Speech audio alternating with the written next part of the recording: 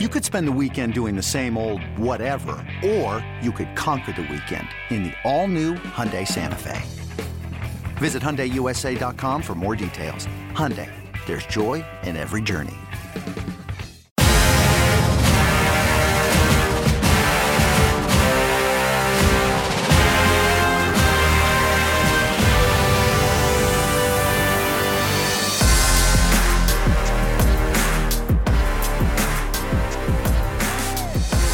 Saludos a todos y bienvenidos a este nuevo episodio del Corte 4 Podcast. Yo soy Cristian Fuentes y tengo el placer más grande del mundo de estar unido por dos compañeros distinguidos. Empezamos por Daniel Alfonso. Gracias, Cristian, siempre por la presentación. Gracias a ti y saludos a toda la audiencia. Tenemos también, como tú decías, la visita, por decirlo así, ¿no?, de alguien que regresa al podcast. Así mismo es. Con nosotros se encuentra nuestro gran colega Joshua Vázquez. Saludos Cristian y saludos Daniel. Contento de volver a estar aquí con ustedes hoy, luego de varios meses de ausencia, pero siempre atento a sus podcasts y a sus programas, que de verdad que han hecho un excelente trabajo.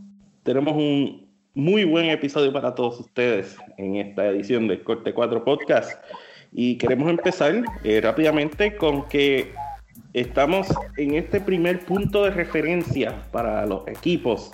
Memorial Day, este día, este último lunes de mayo, aparte de ser un día nacional, un día de fiesta, un holiday, como dicen en Estados Unidos, es como uno de esos puntos en el que los equipos miran en dónde están y hacen como que una determinación de cómo va su temporada. Pues con eso en mente yo quiero comenzar con para ustedes a estas alturas de la temporada, para ustedes, ¿cuál es el equipo que debe estar contento sobre cómo está y cuál es el equipo que debe estar preocupado sobre dónde está? Le dejo el piso a nuestro invitado Joshua para que empiece y nos diga sus pensamientos sobre eso. Mira, Cristian, de verdad que eso es tiempo de hacer un buen análisis sobre lo que está pasando en la temporada. Para mí, dos de los equipos que deben de estarle contentos a este punto de la temporada, los Twins, sin duda alguna, mejor equipo ahora mismo de la liga como tal. En sus últimos 10 juegos tienen récord de 9-1. Eso reafirma que son el mejor equipo del 2019 hasta el momento en la Grandes Ligas. Ustedes lo han visto, han hecho récord de jonrones, lanzadores están teniendo una buena temporada también, le está saliendo absolutamente todo bien. Y nosotros contentos porque ese equipo hay muchos latinos que siempre están obviamente apoyando lo que es las mayores, Corte 4 y todas las plataformas de nosotros, y eso obviamente es importante y nosotros nos sentimos contentos por eso. Y los Atléticos de Oakland van en su vida también, tienen 9-1 en sus últimos 10 juegos, creo que ellos deben de estar bien contentos con lo que está pasando. Que siempre como que las personas se olvidan de ese equipo y ya hemos visto que a lo último siempre han llegado a postemporada, aunque no muy lejos, pero sí han llegado a postemporada en los últimos años. Equipos preocupados, creo que tengo uno, los Mets de Nueva York, muchas lesiones, no las cosas como pensaban. Eso, ellos obviamente sus movimientos expresan esa preocupación. Han firmado a Elvin Santana, firmaron otro veterano más, subieron a Carlos Gómez, Héctor Santiago. El equipo, aunque juega para 500, está en una división que ustedes saben que es muy difícil. Últimos 10 juegos ellos juegan para 6-4, que tampoco no es que están tan mal, pero definitivamente que sus movimientos lo que expresan es que están preocupados y obviamente no era lo que todo el mundo pensaba cuando hicieron los cambios por Edwin Díaz, Robinson Cano y los otros movimientos que hicieron. Así que yo creo que eso, para mí, esto es Twins y Atlético, los equipos que deben de estar más contentos en estos momentos. Y los Mets, los más preocupados. Bien dicho. Tan buenas las selecciones. Y sí, yo te voy a sorprender con las mías. ¿Cuándo no?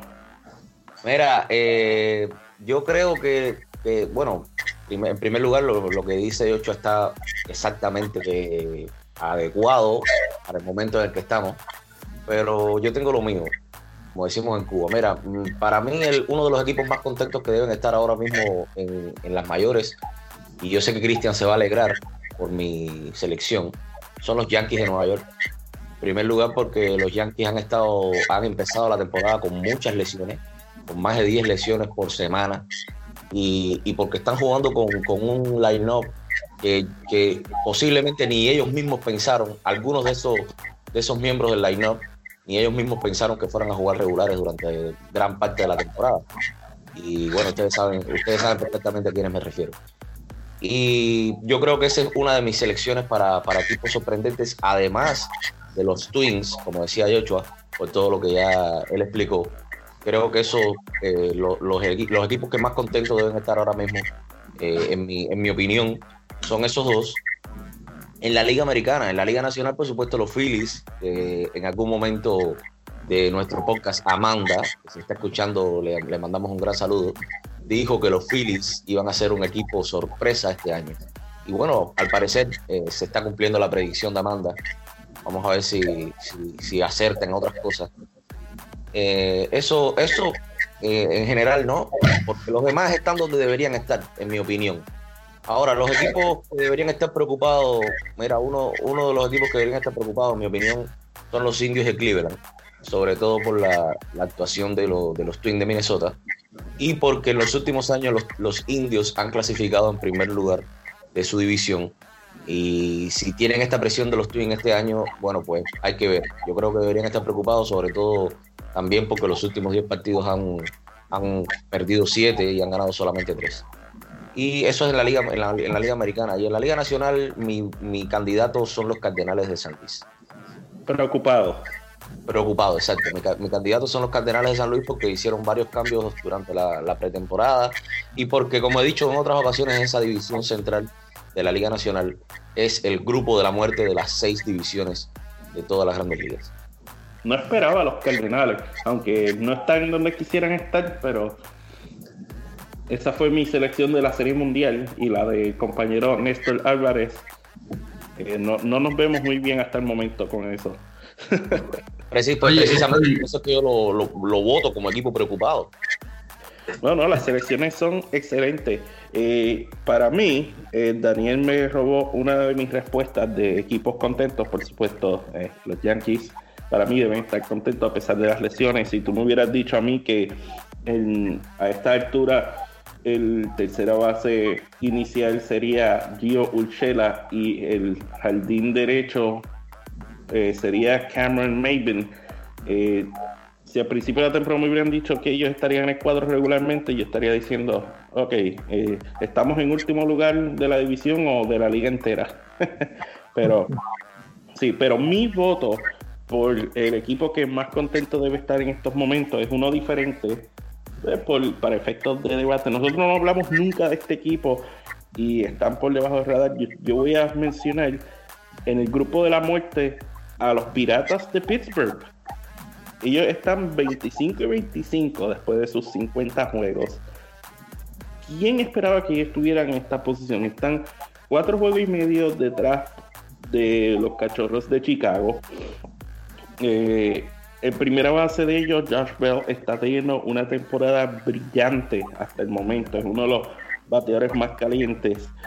Y la división está difícil, pero ellos tienen un equipo que joven, buenos lanzadores con Archer, con Williams, con Ty Young, Josh Bell en la ofensiva, Marte, tienen todos estos jugadores que están contribuyendo y están haciendo de la vida difícil a los equipos. A lo mejor uno pensó, los Piratas, pues ellos no van a tener una buena temporada, y han jugado súper bien hasta el momento. Para mí, ellos deben estar contentos sobre cómo están. Para mí, ese es como que mi voto principal. Yo menciono también a los Padres, tienen 28 y 25 después de esto. La división de ellos es más difícil, pero los Padres, para un equipo que lleva años en récord negativo, empezar así, con ese tipo de récord, a pesar de que están más atrás en la división, es como que un logro para ellos. Y no solo eso, que es un equipo divertido para ver. La gente le gusta sintonizar a los Padres. Esos son como que los votos míos, equipos que deben estar contentos. El equipo que para mí debe estar preocupado a esta altura son los Rockies de Colorado. Y son un equipo que entraron al juego del comodín en el 2017. En el 2018 ganaron el juego del comodín y pasaron a la postemporada, donde fueron vencidos en la primera ronda por los Cerveceros de Milwaukee. Y el paso natural sería, pues vamos a tratar de construir algo que pueda hacer, pues que pueda avanzar, que son contendientes. Again, están en una división difícil, pero se hace más difícil cuando empiezas 3 juegos por debajo de los 500 y estás 10 juegos detrás de los Dodgers, que simplemente lo único que hacen es ganar en la temporada regular. Y yo creo que con todo el talento que los Rockies tienen, deben estar bien preocupados. Mira, yo no sé, realmente, perdóname que yo te interrumpa tu línea, ¿no?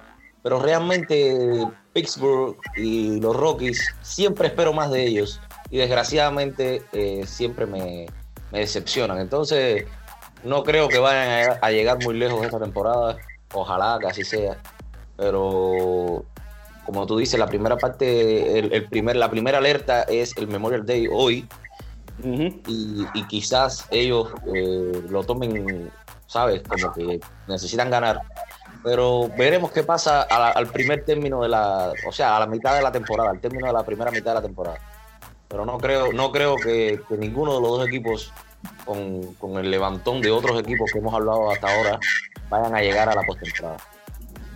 Fueron Cristian, tuviste buenas selecciones y a base de tus selecciones, y como básicamente Daniel también hizo la selección de los Yankees, les tengo unas preguntas. Obviamente ya Urshela básicamente se queda como la tercera base de los Yankees porque Andújar no va a regresar esta temporada. Uh-huh. Sí, pero ¿qué va a pasar cuando llegue Didi y todos los otros lesionados? ¿En dónde tú los pones a jugar y a quiénes de esos muchachos tú vas a sacar de ahí?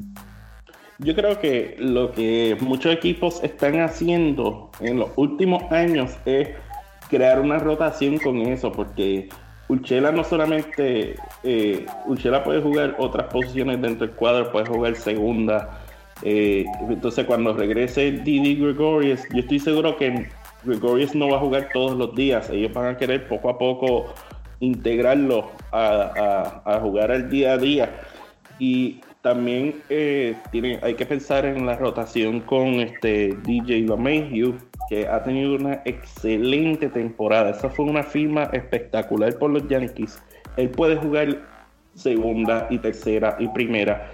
Y también es en donde cabe Gleyber dentro de eso, porque entonces Gleyber ha sido el campo corto regular, pero entonces a la que regrese Didi, él se mueve a segunda, entonces tendría que haber una rotación en tercera base entre LeMahieu, Urshela, y cuando decidan darle descanso a Didi Gregorius, que estoy seguro que no quieren ponerlo a jugar todos los días desde ya, pues va a haber una rotación ahí.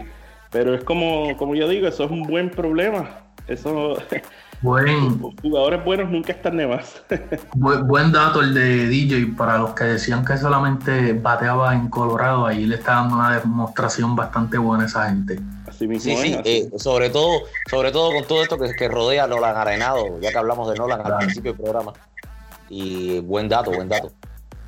Claro. Definitivo. Y pues sí, todos estos equipos que mencionamos, me gustó las selecciones que hicimos de equipos que deben estar preocupados, porque sí, los equipos que mencionamos tenían expectativas altas y están en un momento en que hay que empezar a mirar qué van a hacer para resolver porque a mí me gustó la expresión que Daniel usó, esta es la primera alerta, la primera llamada. Bueno, con esto terminamos el primer segmento de este podcast, pero no se muevan que tenemos mucho más contenido para ustedes.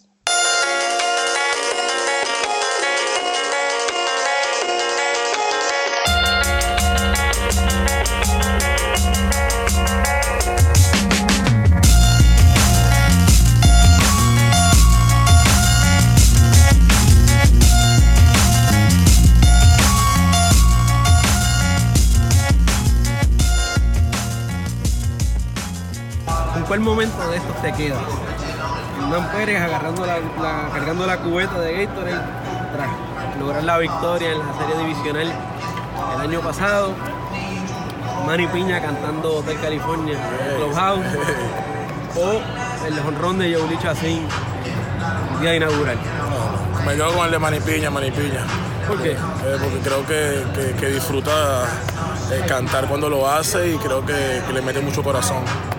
Bueno, tenemos a Bregman y el Joe Girard, tienen una relación con las cámaras del dugout. ¿Quién lo hace mejor y por qué? No sé, de verdad que no sé, eso lo diría el público, de verdad que hay mucho respeto por él. Yo creo que es algo que te identifique y hace que los fanáticos te recuerden bien. Aquí está con nosotros Arcia. Espero que conteste esta con honestidad y sinceridad. Claro. ¿Quién cocina las mejores arepas? No. Hernán Pérez, Chacín, Arcia, Piña o usted, Jesús Álvarez. Yo las cocino bien y Arcia las rellena. Ahí estamos en un balance. Y Arcia hace el jugo también. Ahí escucharon a la voz de Jesús Aguilar de los Cerveceros de Milwaukee. Nuestro agradecimiento al compañero Edwin Feliciano por la entrevista que le hizo. Él dice que él hace las mejores arepas del equipo y ahora diría yo, habría mucha competencia en los cerveceros porque ellos venezolanos tienen. Sí, es el equipo que posiblemente, por no ser absoluto, sea el equipo de los 30 que más venezolanos tienen. Por lo menos en su plantilla de 25, en la plantilla activa, lo es. Entonces ahí sí va a tener competencia Aguilar. Siempre aprovechamos cuando nuestros colegas van al parque para hacerle preguntas tipo corte 4 a los jugadores. Y ustedes recordarán que les preguntamos a Sandoval y a Solarte de San Francisco sobre quiénes eran los que mejor preparaban las arepas y Sandoval se dio su crédito. Entonces Aguilar hizo lo mismo, se dio el crédito a él, aunque dice que Arcia la rellena bien. Es un esfuerzo en equipo. Claro, ese video de cuando le hicieron lo que usted está hablando, Daniel, de Solarte y Sandoval, ese para mí ha sido uno de los mejores videos del año. Fue un poco chistoso las reacciones de ambos, que definitivamente que ellos se viven eso. No solamente lo que está pasando en el estadio, sino fuera también. Y eso es lo importante de ser latino y más venezolanos juntos, como tú dices. Una de las partes que más a mí no me sorprendió, básicamente confirma lo que ya muchos de nosotros sabemos. Aguilar, que mencionó uno de los mejores momentos, le mencionaron unos cuantos mejores momentos y él se tenía que quedar con uno. Y con el cual él se quedó fue con el de la música de Manny Piña. Entonces, también Manny Piña tiene fiebre de música como muchos artistas en las grandes ligas, así que vamos a tener que contactar a José Reyes a ver si se lleva a Manny Piña para uno de sus videos musicales. Que haga un cover de Hotel California y que él haga el coro. Sí, seguro. Que la Melaza haga una pista trap con el sample de Hotel California y que el coro se lo haga Manny Piña. Eso sí que sería un corte 4. Hay que contactar a José Reyes para ver. Mira, yo esto lo he hablado con Daniel en el pasado, hace ya, más de 10 años atrás. Y wow. Yo ni me había dado cuenta de eso. Hace más o menos como 10 años, varios peloteros salían en videos musicales. Te puedo dar ejemplo. Héctor El Father, que es un artista retirado de Puerto Rico, tuvo en varios de sus videos a Iván Hernández, a José Reyes, a Robinson Cano, Melky Cabrera. Bueno, ahora José Reyes está en el ambiente de la música, pues debería llevarse a esos artistas, a esos jugadores, como Manny Piña, que le gusta la música, a los videos musicales de él, y definitivamente que eso sería un corte 4. Y si no que contacten a Ronnie Rodríguez de los Tigres. También está en el mundo de la música. No sé si a ti te pasó, Cristian, cuando estaba hablando Yochoa, que mencionó lo de los 10 años. Yo dije, pero Yochoa está loco, si yo no conozco a Yochoa hace 10 años. A mí me pasó exactamente igual. Yo escuché una reacción medio extraña de parte de Cristian y hizo, oye. Sí, por eso lo digo. Porque Yochoa comienza a hablar de que hace 10 años, que él me está comentando, y yo digo, bueno, ¿y esto? Realmente hace 10 años no estamos hablando Yochoa y yo. Wow. Oye, hace 10 años ¿dónde tú estabas, Daniel? Yo estaba en Cuba. Okay. No, realmente, a ver. Sí, estaba en la universidad. Estaba pensando en qué edad yo tengo, imagínate. Oye. Hace 10 años yo, no, para no decir la edad mía, debería estar más o menos como en la intermedia más o menos. Así, jovencito. Ahí lo dejo todo. Bueno, yo hace 10 años estaba en la universidad también, así que el camino largo. No sé si me lo veo aquí, Cristian. Pero hablando de muchos años y de viejos, yo quiero transicionar al momento histórico que vimos durante el fin de semana. Cavan Biggio y Vladimir Guerrero Jr. comparten el mismo uniforme y el mismo cuadro en los Azulejos de Toronto. Se convirtieron en los primeros hijos de Hall of Famers en jugar juntos en un equipo de Grandes Ligas. Y para mí eso es una estadística tan wow, porque nunca había ocurrido, y eso es algo que uno pensaría que ha pasado anteriormente, pero no había pasado, y estos dos muchachos juegan juntos después de las carreras excelentes de sus padres. Y Biggio y Guerrero, por supuesto, dos de los prospectos más grandes de los Azulejos. Un poco difícil vivir al nombre de sus padres, pero obviamente ellos no buscan eso, ellos buscan ser sus propios hombres, y hasta el momento lo han demostrado. Yo creo que sí, definitivamente fue un momento histórico para las Grandes Ligas, mejor aún que esté un latino envuelto, en este caso Vladimir, los Guerreros. Yo vi a Biggio en febrero, cuando tuve de ir a cubrir a Carlos Correa en su entrenamiento, y lo extraño es que Biggio, el junior, estaba entrenando en los cages del estadio de los Astros de Houston con su papá. Eso es algo interesante. Cuando yo vi eso, yo como que me quedé un poco asombrado, pero obviamente es normal. Su papá parece que ellos viven allí o estaban allí en ese día y fueron a practicar allí. Entonces tú tenías a Biggio practicando en un cage y en el otro a Carlos, equipos diferentes, pero en el estadio de los Astros. Lo vi, se veía bien. Me parece súper bien eso, pero yo creo que mucha gente no habla de esto que yo voy a hablar ahora. Tenemos a Vladimir Guerrero Jr., que obviamente su papá hizo mucha historia, Hall of Fame. Tenemos a Biggio, que obviamente su papá Hall of Fame también. Pero tenemos a otra personalidad allí en el equipo de los Azulejos, que es Junito Gurriel.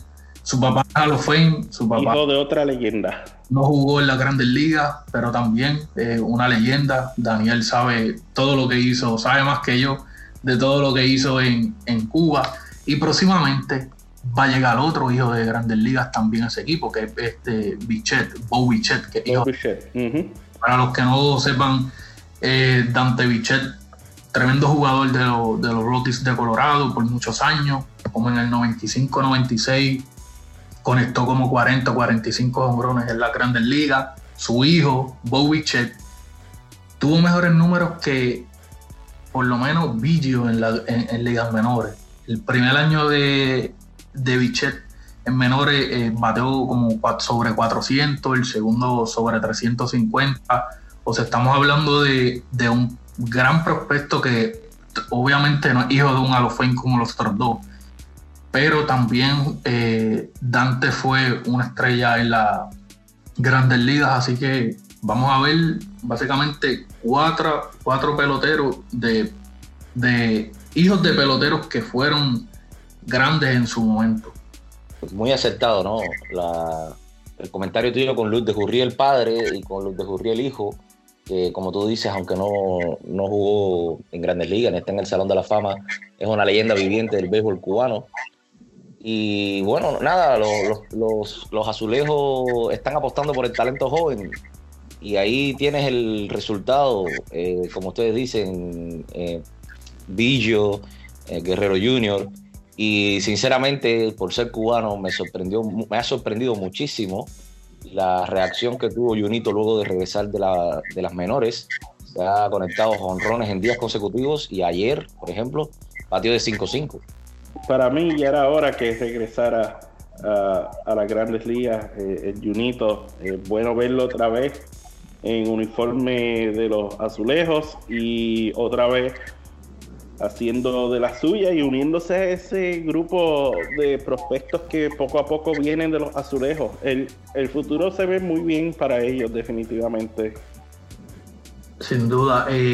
Daniel, una pregunta para ti. ¿Tú crees que el Lul de ser tan joven tal vez le esté afectando eso? ¿Tú crees que hubiese esperado un poquito más para darle el salto de Cuba a las Grandes Ligas? ¿O qué tú opinas de eso?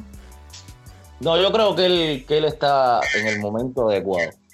Yo creo que Yuli, su hermano, demoró un poco en venir a jugar a las Grandes Ligas por las razones que todos conocemos. Uh-huh. Sin embargo, llegó con 32 años a los Astros de Houston y en su primera temporada fue campeón de Serie Mundial. Ya tuvo la suerte que muchos peloteros no tienen de ser campeones con sus equipos. Y yo creo que Junito está en el momento y en la edad adecuada de hacer el gran, de haber hecho el gran salto que hizo hacia las Grandes Ligas y de ir moldeándose a partir de las exigencias de su equipo. Ahí tienes el resultado y su padre lo ha dicho, lo ha conversado con Luz de padre y lo ha dicho en muchas ocasiones. Luz de Gurriel Jr. va a ser el mejor de los 3 hijos de Luz de Gurriel en el béisbol y vamos a ver qué pasa. Es muy joven todavía. Interesante ese quote que ha dicho el padre de los 3. Vamos a ver si se da. Pasando aquí a otros temas, quiero agarrar una nota que se escribió en Corte 4 sobre Nolan Arenado, que alcanzó los 200 jonrones en su carrera en medio de su 7ª temporada. Y en 85 juegos menos que Barry Bonds. Eso para mí es un dato que espectacular. Sin duda, para mí Nolan es uno de los top 3 mejores jugadores de las Grandes Ligas, pese a lo que digan. Es una lástima que porque esté en Colorado no se pueda ganar un MVP. El día que pase eso va a ser histórico también y probablemente si este podcast sigue vivo, pues vamos a estar hablando de eso porque eso creo que nunca ha pasado o si ha pasado bien pocas veces. Solo una ocasión anterior. Una sola ocasión. Mira para ahí y entonces hemos visto muchos jugadores buenos ahí. Por darte el ejemplo, Todd Helton tuvo temporadas grandiosas. Ya ustedes vieron el resultado y un poco lamentable porque Nolan sí tiene un número para serle un jugador más valioso, él batea en la carretera, pero es sorprendente lo que ha hecho en 85 juegos menos que Barry Bonds lograr esa hazaña. Eso quiere decir que está en ruta de pasar los 700 jonrones en su carrera. Entonces, lo único un dato interesante es que al menos tiene que tener una temporada de 73 jonrones, así que ustedes me dicen si lo puede lograr o no lo puede lograr. Ahí es donde como Ahí es donde está la cosa, porque Barry Bonds siempre fue bueno en sus primeros años, pero en sus años ya de veterano, ponle como de los 35 en adelante, fue cuando él se puso mejor. Exacto. Y tuvo esa explosión de jonrones, pero si nos vamos por el paso que va, pues Arenado se ve muy bien. Quería mencionar lo del dato de los Rockies, Joshua, que en 1997 Larry Walker fue el MVP de la Liga Nacional por los Rockies. Wow. Así que solo en una ocasión ha ocurrido. Si no me equivoco, él batió 3.66 esa temporada de promedio y tuvo 49 jonrones. Y estoy diciéndolo de memoria, tengo que confirmar el dato. Pero sí, se ha hecho un poco difícil para jugadores de los Rockies ganar MVP por el aire en Colorado.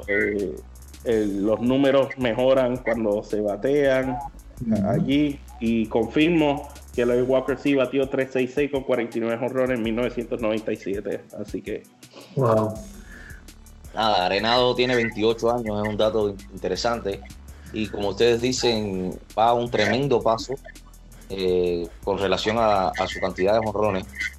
Sacando una cuenta matemática, como dicen en mi país, tuve un profesor que decía álgebra de bodeguero. Significa que sacando una cuenta a grosso modo, Arenado si da el promedio de 35 jonrones en los próximos 10 años, estaríamos hablando, 35 jonrones por temporada, estaríamos hablando de 350 jonrones.